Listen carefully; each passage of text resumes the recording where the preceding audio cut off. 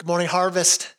Hey, listen, if you have kids with you and you have them through the worship part, but for this part, they're young kids and you kind of want to get them set up in another room, here's the beauty of us being online. You can just press pause right now. Okay, it wasn't really pause there, but you could, right? Just press pause. Don't try this when we come back to church live. You can't yell out pause so you can do something, but right now, it's one of the beauties of us being like this. Go ahead and grab your Bibles.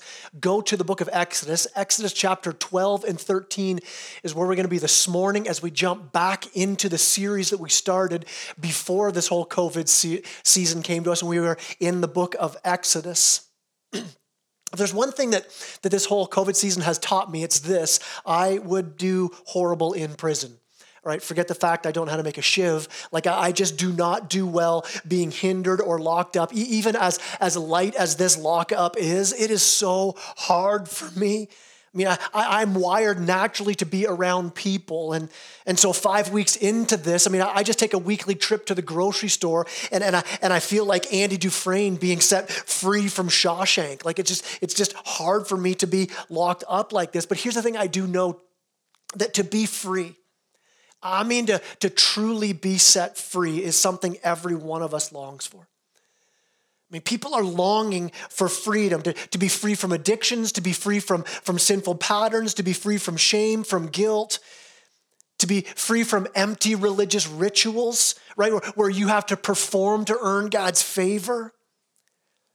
I mean, that just leads to more enslavement, doesn't it? That just leads me to being more in bondage because I can never meet the standard of a holy God. And so what do? We fake it or we wear the burden of shame and guilt and failure. We're set free, though. We want to be freed from that. We want to be free from being our own God. Freed from worrying about controlling or what tomorrow holds. And listen, this is why I love the gospel so much. That we can look to the cross of Christ and we can know that God is good. God has paid the price. God has covered the cost. God's taking care of my future. He's redeemed my past. He's transforming me right now. I mean, I love how Paul says in Galatians 5 that for freedom in Christ, we have been set free. Set free for freedom. That God's will for you in Christ is that you would be set free. A freedom you don't need to strive for. A freedom that's been purchased for you. That, listen, this morning, as a Christ follower, you are free. As we jump back into this series in Exodus, we're going to be in chapter 12 and 13, where we see the people of Israel tasting freedom for the very first time. And so God, through Moses, sets up this way for them to remember how they've been set free. If you have your Bibles open to Exodus, look at verse 3 of chapter 3. It says, Moses said to the people, "Remember this day in which you came out from Egypt, out of the house of slavery, for by a strong hand the Lord brought you out from this place."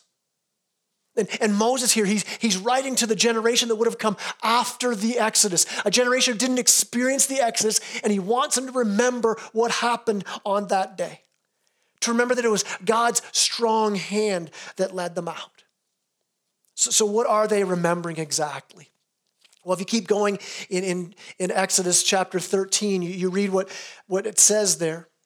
Starting in verse 4, it says, "Today in the month of Abib, you are going out, and when the Lord brings you into the land of the Canaanites, the Hittites, the Amorites, the Hivites, and the Jebusites, which he swore to your fathers to give you, a land flowing with milk and honey, you shall keep this service in this month. 7 days you shall eat unleavened bread, and on the seventh day there shall be a feast to the Lord. Unleavened bread shall be eaten for 7 days. No leavened bread shall be seen with you, and no leavened bread shall be seen with you in all your territory. You shall tell your son on that day, it is because of what the Lord did for me when I came out of Egypt. And it shall be to you a sign on your hand and as a memorial between your eyes, that the law of the Lord may be in your mouth. For with a strong hand the Lord has brought you up out of Egypt. You shall therefore keep this statute at its appointed time from year to year." So there's this festival that God's setting up, saying there's this festival of the unleavened bread, that leaven or yeast, this thing that it takes time to do its work. And God said in the Exodus, he goes, hey, you're going to be sent out so quickly, you don't have time to wait for bread to rise. In fact, look at chapter 12, verse 39. Here's what happened. It says they baked unleavened cakes of dough that they had brought out of Egypt. So they've been set free from Egypt. They bring this dough with them, but had no leaven in it, no yeast in it. Why? For it was not leavened because they were thrust out of Egypt and could not wait. God's saying, I want you to remember this. And God's weaving into the rhythm of his people this idea of remembering. Remember this. Remember the unleavened bread. Now, here's the thing about Old Testament remembering. It wasn't just a way for us to think back on a past event. To remember, it's a way to look at that event and have that event come into your present time and change the focus of your heart and your mind.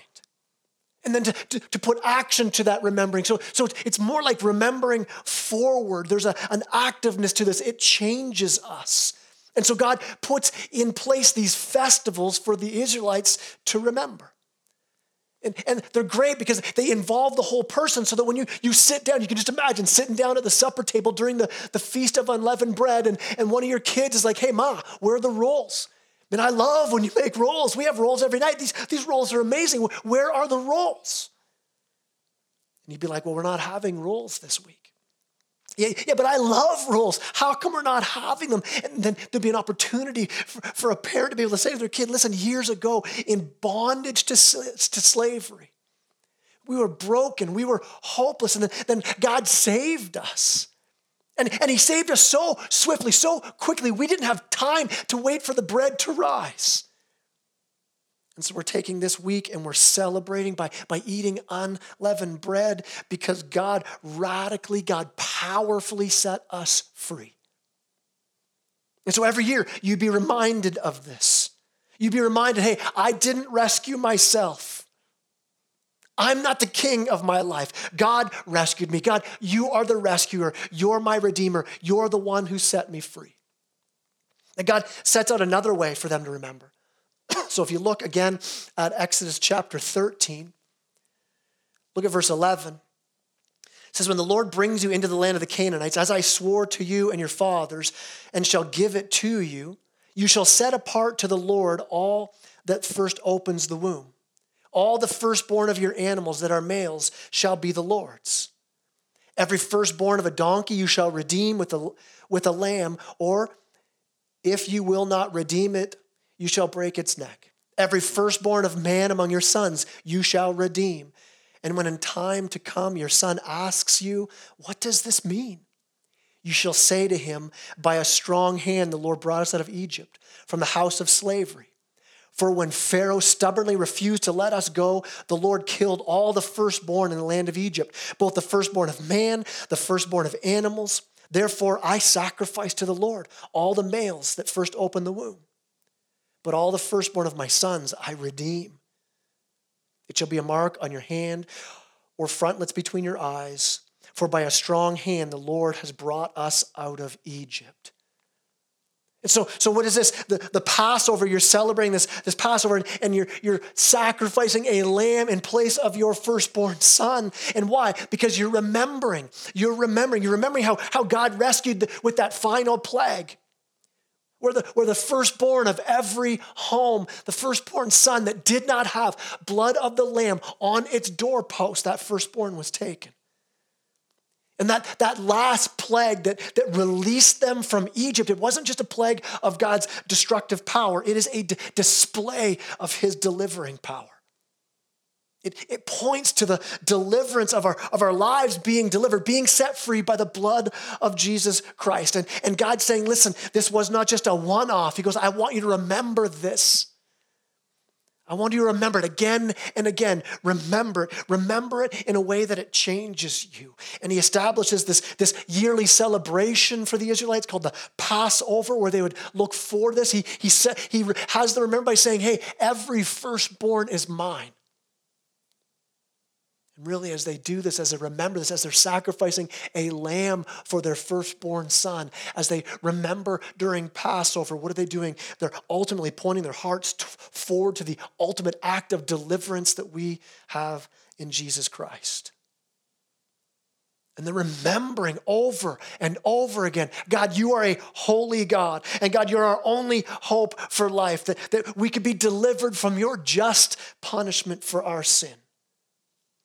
You see, in Egypt, that last plague that it hits everyone. The Israelites weren't removed from this plague like they were the other plagues, where only the Egyptians would feel the weight of the plague. Now, even the Israelites have to put the blood of the lamb on the doorpost. Why? Why everyone? Because all of us are sinners before a holy God. And so the picture you see in that last plague, and the picture played out every Passover meal, is this picture that the judgment of God is serious. Sin before a holy God is serious, deadly serious. So this whole exodus then of them being delivered from Egypt, it becomes a picture of something greater than that. That they're being delivered from someone greater than the Egyptians. They're being delivered from something greater than just slavery to Egyptians. They're being delivered from the greater slavery in sin, the greater Pharaoh of Satan and their own sinful natures. But at the same time that you see the holiness of God on display in the Passover, that he's not going to tolerate sin, we also see God as the deliverer, as the loving Savior. That by grace, he makes a way of salvation for his people. That in Egypt, there was a lamb substituted. A lamb instead of the firstborn. As they celebrate over and over again, there was a lamb substituted for the firstborn. And the blood of that lamb was the only difference in this time in Egypt between cries of sorrow or shouts of joy. And it wasn't because the Israelites were better than the Egyptians. No, it's not because they'd done something to earn the favor of God. No, the picture is this: there is a substitute for you. So that when the destroyer comes to your house, that you will have this lamb that's been killed and its blood spread on the doorpost of your house so that the destroyer will pass over you. And you're safe because of the blood of the lamb. I mean, that's the picture that God's ingraining in his people. There's this hands-on picture they have of God's holiness and his just wrath against sin, and that a sacrifice has been provided by God for their deliverance. All of this pointing to the Lamb of God. So that we now can look as Christ followers now on this side of the cross, and how can we as sinners be delivered? How can we be set free? How can we be considered holy and righteous and friends with God? And I love how in Corinthians it says that God made him who had no sin become sin for us. That instead of us, Jesus becomes our sin so that we can be made right with God, that we might become the righteousness of God. But listen, that no one else could take on the full wrath of God the Father. No one else but the perfect Son of God. In the book of Hebrews, it says that he is the lamb that does away with all the other lambs. Those lambs that are offered year after year after year in remembering what happened in Egypt. Jesus comes to end all of that as the Lamb of all lambs. To take the full payment of our sin. So that everyone listening even now, no matter how dark your sinful choices have been, no matter how broken and busted up your past might be, no matter how guilty your conscience is, listen, when you're trusting in the blood of Christ over your life, you are saved in the presence of God. You are set free from the penalty of sin and being freed from the power of sin. And it's not because you're better. It's not because you're more religious. It's not because you've checked off some religious box. It's only through faith in the finished work of Christ on the cross. In fact, look down at verses 33 to 36 of chapter 12. Look what it says. It says, the Egyptians were urgent with the people to send them out of the land in haste, for they said, we shall all be dead. So the people took their dough before it was leavened, their kneading bowls bound up in their cloaks on their shoulders. The people of Israel had done as Moses told them, for they had asked the Egyptians for silver and gold jewelry and for clothing. Here's what's happening. As they're being set free, what's it say? It says, and the Lord had given the people favor in the sight of the Egyptians so that they let them have what they asked. Thus, they plundered the Egyptians. Don't miss the picture going on here as they're set free. The Israelites plunder the Egyptians. I mean, you plunder a conquered people. To the victors go the plunder. So you have this ridiculous scene going on here in the Exodus. As they're being set free, you've got these ragtag, wore-out, weak, enslaved people. They get to plunder the powerful Egyptians. And here's the thing. As they walk out, as they plunder the Egyptians, there is no way that the Israelites get to walk out of there with any sort of swagger. And God wants them to remember this. Hey, guys, I'm the one who set you free. I mean, he says all over and over again in chapter 13, look at verse 3 where he says, remember this day in which you came out of Egypt, out of the house of slavery. How? By a strong hand of the Lord brought you out of this place. It says the same thing again in verse 9, verse 16. It's by a strong hand of the Lord this happened. God wants it to be so clear. Listen, this wasn't Moses' brilliance that let you guys escape. It wasn't your courage that set you free. It was through God's powerful, strong hand that they came out of Egypt. Right? The Israelites, as they're leaving Egypt, as they're being set free, as they're walking out, and they get to plunder, it's God's victory that allowed them to do that.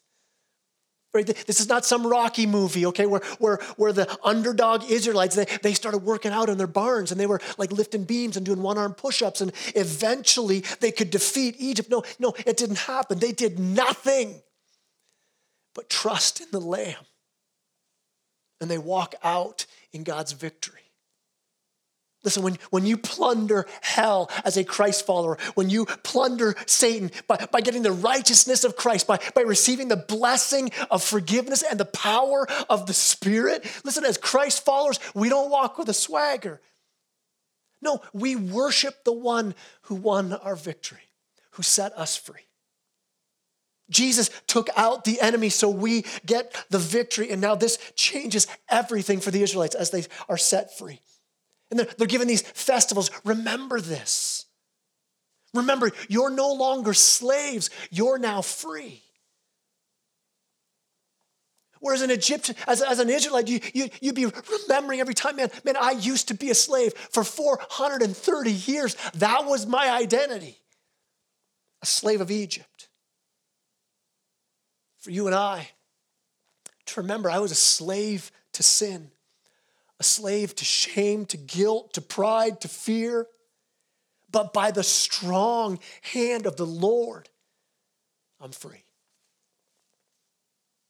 And when Satan presses in on your heart and says, no, you're mine. I own you. God says something so different over you. He says, no, I've set you free. Look what he says in chapter 13, verses 1 and 2. The Lord said to Moses, consecrate or set apart for me all the firstborn.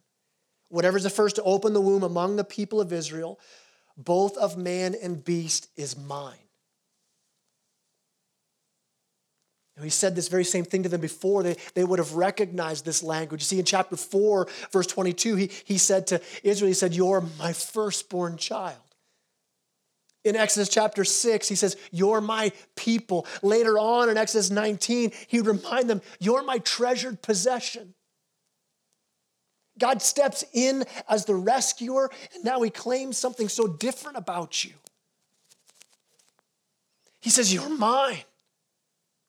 You've been purchased by the blood of the Lamb, by the blood of Christ, that you're now my treasured possession, God says.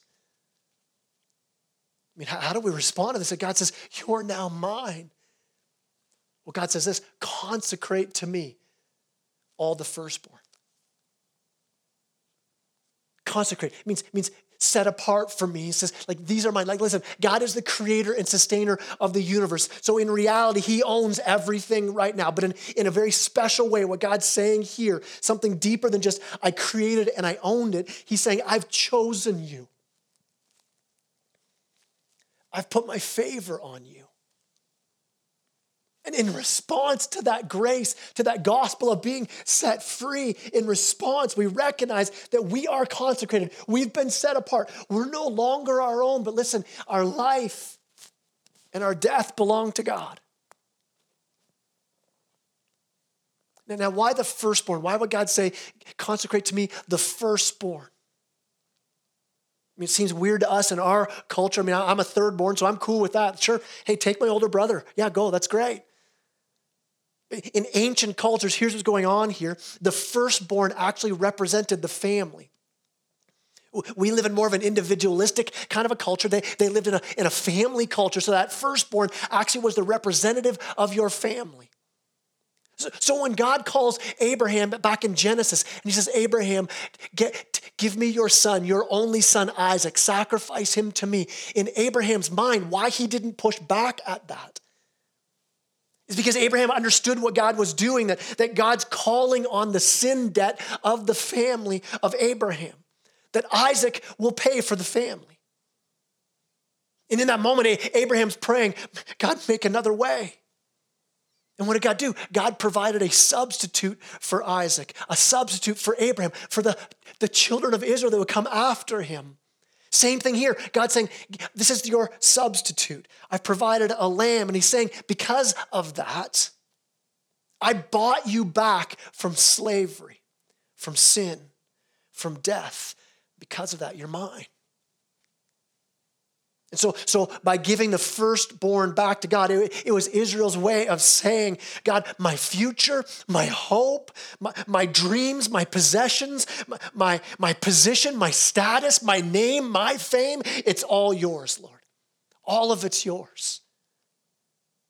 So when we give the Lord our first and our best, what we're saying is, God, my whole life belongs to you. Everything. I belong to you. I mean, that's the bottom line for a Christ follower. That's the framework our whole life is now built on. That I'm not my own, that I've been bought with a price. I belong to God fully. Everything in our life now is rooted on that very truth that says, I'm not my own. I belong to God. In life and death, I belong to God. So that means you look at life differently. If you're married, you look at your marriage differently. Okay, I belong to the Lord.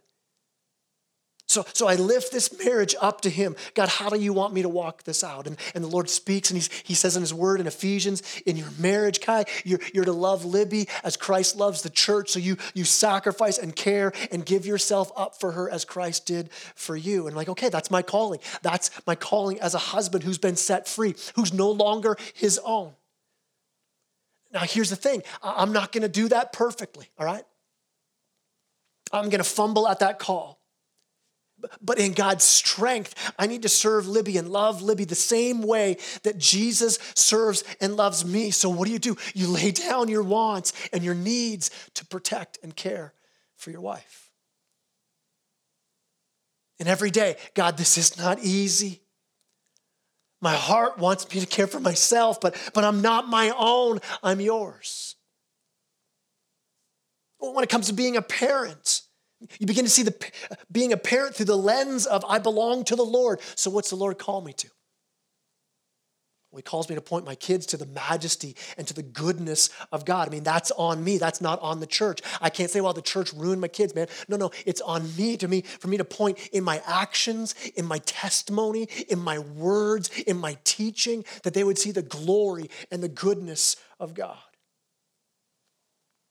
When you think about your money or your time, if this is your framework, I mean, everything I have and am belongs to the Lord. So that it's all on me now to say, man, I don't own any of this stuff. This has all been given to the Lord. So what do? I steward it. That's the whole basis of Christian generosity. It's that we understand that everything I have from the Lord is a gift. that I don't hoard it for myself, but I steward it well for God's glory and God's name.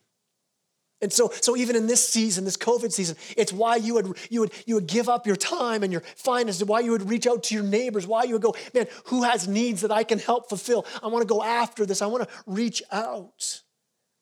I've been set free for freedom to love my neighbors. When you think about hurts that have been done to you, how can you freely forgive? Remember, I'm not my own. Just as I've been set free, now I'm free to set others free. And I can forgive each other just as in Christ God forgave me. And we become a free people because we understand that nothing is mine. It's all the Lord's. Now here's where it gets hard though. The leaven that's talked about here in chapter 13, when it talks about this yeast, this leaven, it was not just about the hurriedness of the leaving. Leaven also represents sin. So when you're reading in Scripture and it talks about yeast or leaven, there's this representation of sin. Why? Because when you bake bread, here's what yeast does. When you add it to the bread, you put the yeast in there. The thing that makes the dough rise is a process of decomposition. It's a process of death that makes that rise. And so leaven's been this symbol of wickedness in Scripture. It's this impulse in us that wants us to grab back the ownership. To say, God, you're not my king. God, I want to seek my way. I want to seek my power. I want to seek my thing. And this leaven, this sin in us lures us away from the truth of who we really are in Christ, that we've been set free. But my heart screams out, no. I don't want to belong to you. I belong to me. I know what I want. I know what I need. I know what I deserve. I mean, did you ever feel that? Did you feel that draw of your heart? Where there are times where I'm like, God, I know you said this. I know you say to love my wife like you love the church. I know you call me to forgive that person. I know you call me to sacrificially give and serve. I know you call me to lead my family. I know you call me to drop this sin, but my flesh says no. I don't want to. I know what's best for me. I don't want to listen to you as my King and my Lord. And what we're doing in that moment, we're actually aligning our hearts to Pharaoh's heart. Remember when Pharaoh asked, who's the Lord that I should obey his voice? My flesh pulls against me. Everything in our culture pulls against this idea of giving ourselves to the Lord fully. I mean, every ad you watch, every movie, every Netflix show, everything says, no, you're the king of your life. No, you know what's best for you. God wants to be sure that his people understood what their freedom meant. That we were captives set free, but now we're captivated by someone else. Hearts captivated by the love of God. How do we walk out this consecration? How do we walk this out? We remember. We remember who we are, and we remember whose we are. In fact, let me illustrate it this way. What Paul, in the New Testament, as he's writing to this church in Corinth, if you got your Bibles, go to 1 Corinthians chapter 5. Just flip there. It'll be on the screen here as well. But in 1 Corinthians, Paul's writing this letter to this church in Corinth, and it is a train wreck of a church. It is a church that's filled with sin and pride. I mean, they've got all this spiritual stuff going on, so they think they're doing great, but it's filled with so much sin. And in fact, they were tolerating a sin in this church that even the Corinthian city around them, who were not Christ followers, are looking in on this church and saying, man, you guys are jacked up. And you got to understand something about the city of Corinth. For someone in the city of Corinth to say that you are bent, man, you're really bent. Paul's writing to them, and he reminds them of the Exodus. He reminds them of the Passover. He reminds them of the festival of unleavened bread. In fact, he says in 1 Corinthians chapter 5 and verse 7, he says this, he says, cleanse out the old leaven that you may be a new lump as you really are unleavened. For Christ, our Passover lamb, has been sacrificed. He's saying, get rid of the old leaven. Get rid of that sin that's in the church right now. Why are you tolerating this? Get rid of the sin. Why? Why? Because of Christ, your Passover lamb, you already are unleavened. You're holy. You're consecrated already. Now, knowing how jacked up this church was, that is a shocking statement by the Apostle Paul. I mean, you kind of want to go, Paul, wait a minute. Did you get your email address mixed up here? Like, was this supposed to go to the church in Ephesus? Like, you may want to kind of control X this part here, right? If you're going to send this thing out, maybe rewrite that. I mean, how in the world could you call this church full of yahoos? How could you say that they're unleavened? They were, and only were, because of Christ, the Passover lamb. It's the only explanation for a Corinthian church to be called unleavened, to be called holy. And listen, it's the same for sinners like you and me. Paul says, because your sins have been atoned for by Christ, your Passover lamb, who died in your place as your substitute on the cross, because of that, get rid of the leaven. Because of that, that's not who you are anymore. And then if you go on in verse 8, he says, celebrate then. Because let us therefore celebrate the festival, this festival of unleavened bread, not with the old leaven, the leaven of malice and evil, but with the unleavened bread of sincerity and truth. He says, repent, get rid of the sin, and celebrate. Don't stay in the sin. Repent and celebrate. Now, why celebrate? They're not celebrating because they're perfect. Far from that. We celebrate because we see our sin and our captivity. Because my sin is right here, man. I can see it so clearly. But in repentance, when I turn from that sin, when I give that to the Lord, when I bring that to the cross and I receive grace and I walk in that grace, listen, you celebrate. You're throwing a party. Now, I love how all through the New Testament, the religious leaders, they call Jesus a party animal. Okay, that's my loose translation, all right? They call him a glutton and a drunkard, but in the Kai Ballantyne version, the KBV, that's called party animal, all right? Now, why are they calling Jesus a party animal? Because, listen, Jesus was setting sinners free, and these sinners, after they get set free, they're throwing parties. Matthew, the tax collector, Jesus comes and sets him free. You got to understand who Matthew was. As a tax collector, I mean, he's a traitor to his people. He's greedy. He's dishonest. He's hated by everyone. Jesus transforms him, and Matthew throws a party. Now, guess who's coming to that party? Respectable religious people are not coming to that party. They're not partying with tax collectors. Who's partying? Other transformed, saved by grace people. That's who parties with redeemed tax collectors. Recovering alcoholics, rescued prostitutes, the lost and sinful who've met grace. And they party. I mean, Jesus says about the woman who's weeping and pouring out her perfume on his feet and crying and thanking him. And the religious leaders goes, man, what's this filthy woman doing? And Jesus says, the one who has been forgiven much loves much. So Paul here is saying, man, you guys got to celebrate redemption and freedom, not celebrate being perfect. Celebrate the righteousness of Christ that's yours.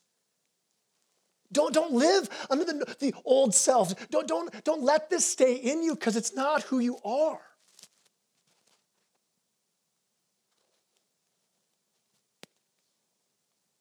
In a grace party, you're not okay with sin. Listen, in a grace party, you get your sin and you're lifting it up to Jesus saying, I don't want this anymore.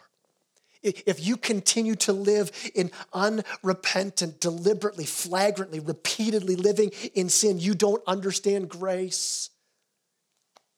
You don't understand the cost of the Passover lamb.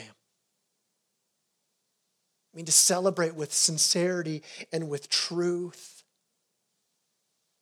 is to be broken by your sin. Not to hide your sin.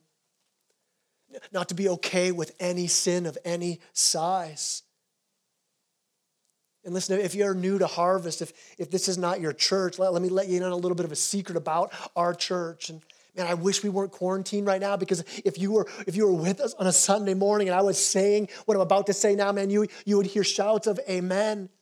So maybe in your living room where you are right now, man, you shout out amen to this, because maybe your neighbor's watching and he and she get to hear you say amen to this. Because here's the truth about our church. We are a messed up bunch of people. We are a gathering of sinners. Amen. So if you're looking for people with grace to come alongside you in the fight against sin, man, you've jumped in with the right church. We're a gathering of people who need to be saved. A gathering of people who celebrate the Passover lamb, celebrate his sacrifice that pardoned our sin by substituting himself on the cross in our place. Man, my prayer is this, that our church would be a safe place for sinners and a very unsafe place for sin. That we want to get rid of every trace of old leaven. Because there's no such thing as a little bit of sin. Listen, like bread yeast, it just takes a little tiny bit and it grows, it spreads. So we want to lean in to being a church, to being a people who take sin seriously and enjoy forgiveness fully.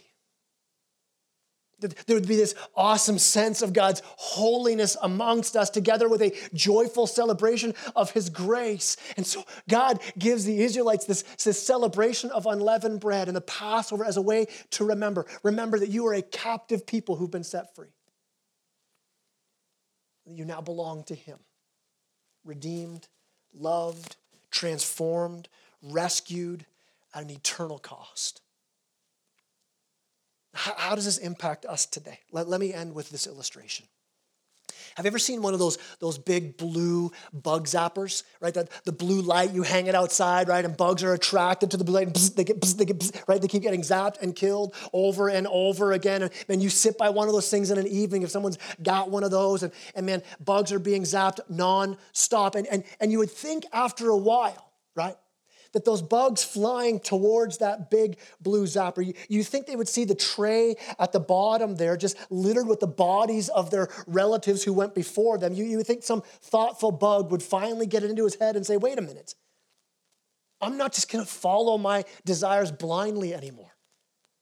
Like, how much am I willing to pay just to get close to that blue light? But here's the thing, no bug ever does that.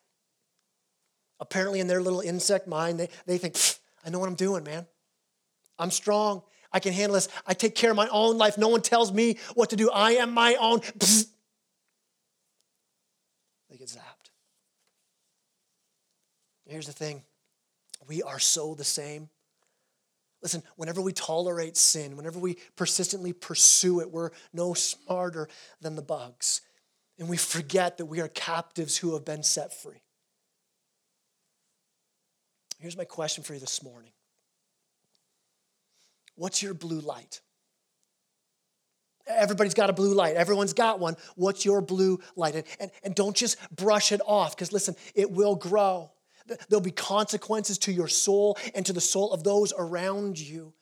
So if God's pressing in on your heart, even this morning where you are right now, and he's pressing in to consecrate, to take back an area of your life that he owns. Maybe it's your marriage, maybe it's your family, maybe it's your finances. Maybe it's bitterness and unrepentance. Maybe it's a sin that's drawn you in and it's owning you. Listen, today is the day you can be set free. Today's the day to walk in the grace that he has already bought you, redeemed you, set you free. That the Passover has happened. And that we can, as we celebrate the Lord's Supper together as a church, that we remember in those moments, we remember the death and the resurrection of Christ. Man, I can't wait to do this with you, not this Wednesday, but next Wednesday for our prayer time online. We're going to celebrate the Lord's Supper together. We're going to remember. We're going to remember forward that freedom we have, that one day will be fully realized in eternity. And that's our hope. that we've been set free by the Lamb, that we've been set fully free. That's the anchor of our souls, that I am no longer mine, but I've been bought with a price, that in life and death, I belong to the Lord. That's how we remember forward. Let me pray for us right now. Heavenly Father, I just pray that you would help us. Lord God, that you would stir in our hearts to remind us where we forget that we're a consecrated people, that we belong to you, God, where we have areas in our lives where we have not fully given it over to you, surrendered to you. God, will you, by the power of your Spirit, even now, God, you reveal that more to us, that we'd repent, that we'd confess, that we would bring those things before you, lay them at the cross to receive, to experience the freedom that is ours. And thank you that your blood covers us. Thank you that you're faithful even when we're not. That when we wrestle with this, that you're there. Thank you that you've set us free to love and to serve, set us free to show hospitality, set us free to have compassion for those around us, set us free to live a new life. Father, I pray that as we grow in understanding this, even over the next few weeks, as we walk with in the book of Exodus to see that we're no longer slaves, that we've been set free, that now we are called your children, your sons, your daughters. God, help us get to that deeper place. It's in your beautiful name that I pray. In Jesus' name, amen. Amen. God bless you guys.